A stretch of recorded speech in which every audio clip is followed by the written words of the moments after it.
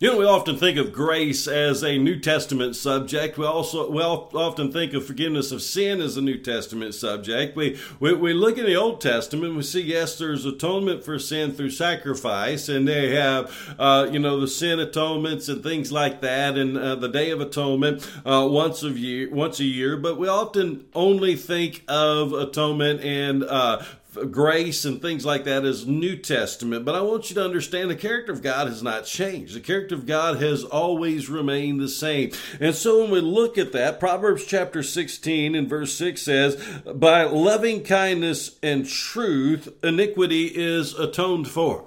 By loving kindness and truth, iniquity is atoned for. Now, there's no works that we could do to atone for our sins. The Bible tells us we've all sinned. Every single one of us have sinned. All have sinned and fallen short of the glory of God. Therefore, we all stand guilty before God. And so then, how is our sins going to be atoned for? In other words, how is our sins going to be paid for? How is our sins going to be forgiven? The Bible tells us very clearly in Ephesians chapter 2, verse 8 and 9 says, for by grace you have been saved through faith, and that not of yourselves, not by works, lest any man should boast. And so it's by the works that Jesus Christ has done on the cross of Calvary that forgives us of our sins, because Jesus did the atoning work for us on the cross of Calvary, and so that we're saved by grace through faith in Jesus Christ. Grace is that unmerited favor of God. But why is that? It's because of the loving kindness of God. It is the loving kindness of God that forgives us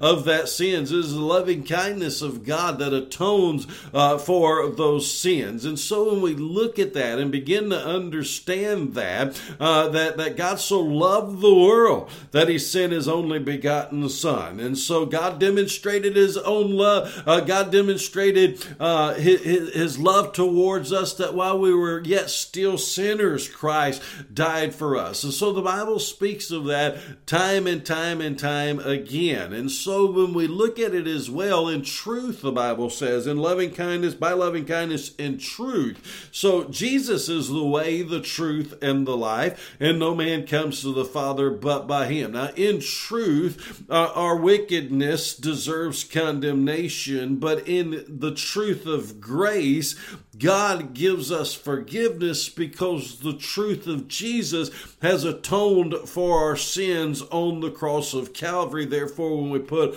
our faith and trust in Jesus Christ, the truth of justification comes upon our life, and we are then justified by the work that Jesus Christ did on the cross of Calvary. So therefore, we're saved by faith through grace, not of works, lest any man should boast. Our own works won't do it. Our own works won't cut it. It's only through what Jesus Christ has done. And so when we look at this, the Old Testament, they had the Old Testament sacrifices, but it worked the same way. It was through loving kindness and truth that iniquity was atoned for. Still an act of grace. They still didn't deserve for their sins to be forgiven. Now, Jesus was the ultimate sacrifice. Jesus is the ultimate sacrifice. He died for sins once and for all, the Bible says. Once he died for our sins, there's no need for any other sacrifice. He is the ultimate sacrifice. He is the perfect sacrifice. And so we go on, the rest of the verse goes on to tell us, and by the fear of the Lord, one keeps away from evil. Now we begin to recognize that we've been forgiven of sins that we don't deserve to be forgiven of.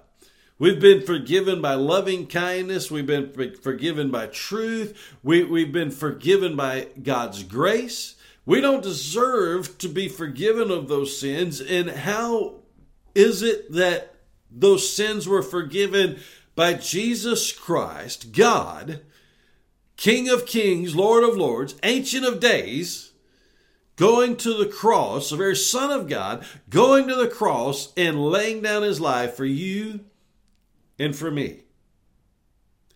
Now, when I recognize who he is, and I recognize what he has done for me, the fear of God then begins to be instilled within my heart. Not that I'm afraid of him. What is the fear of God? We've talked about this many times. It's being in awe and reverence of him. When I'm in awe and reverence of the very one who went to the cross to die for me. Friends, I'm going to run from sin. Because by the fear of the Lord, one keeps away from evil. If you have no problem with sin, you have no fear of God. And you have no clue what he did for you and who it is that did it for you. Friends, you need to turn to Jesus today. Trust in Jesus today. Believe on Jesus today. And live in fear, holy reverence and awe of Jesus today.